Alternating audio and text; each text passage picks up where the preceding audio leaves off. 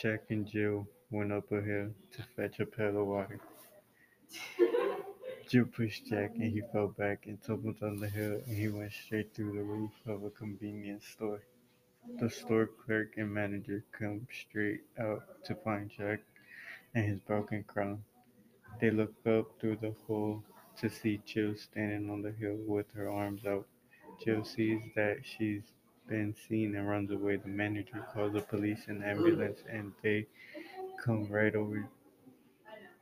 The police plead for more information while Jack is being pushed out. The manager informs the police that Jill did it and that she went that way. The police get in their car and start heading the direction and stumble upon Jill. Jill sees them and starts running. They chase after her, eventually catching her. They tell her she's under arrest and read Jill her Miranda rights. They took Jill and set her a court date. At court, we have the defendant, Jill, and her lawyer, and the prosecutor, Jack, and his lawyer, and the judge, Anna Mary.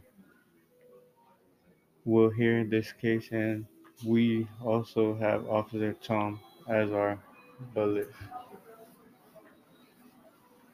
Jill is here today for allegedly pushing Jack down a hill for him to tumble down and crash through the roof of a convenience store. If found guilty, she will be charged for this felony. We will start off with this preliminary hearing. The witness today is the manager and the clerk. They said that they saw Jill on top of the hill and ran as soon as they saw her.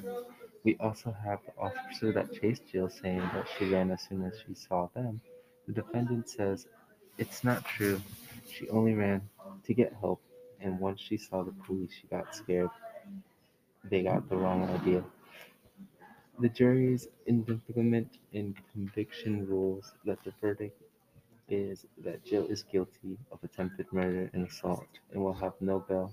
The defendant appeals this verdict, saying that the evidence used is wrong, as there were only the words of the witness and no more evidence to prove her guilty. The judge decides that the sentencing is final and that there's enough evidence, and the jury has decided.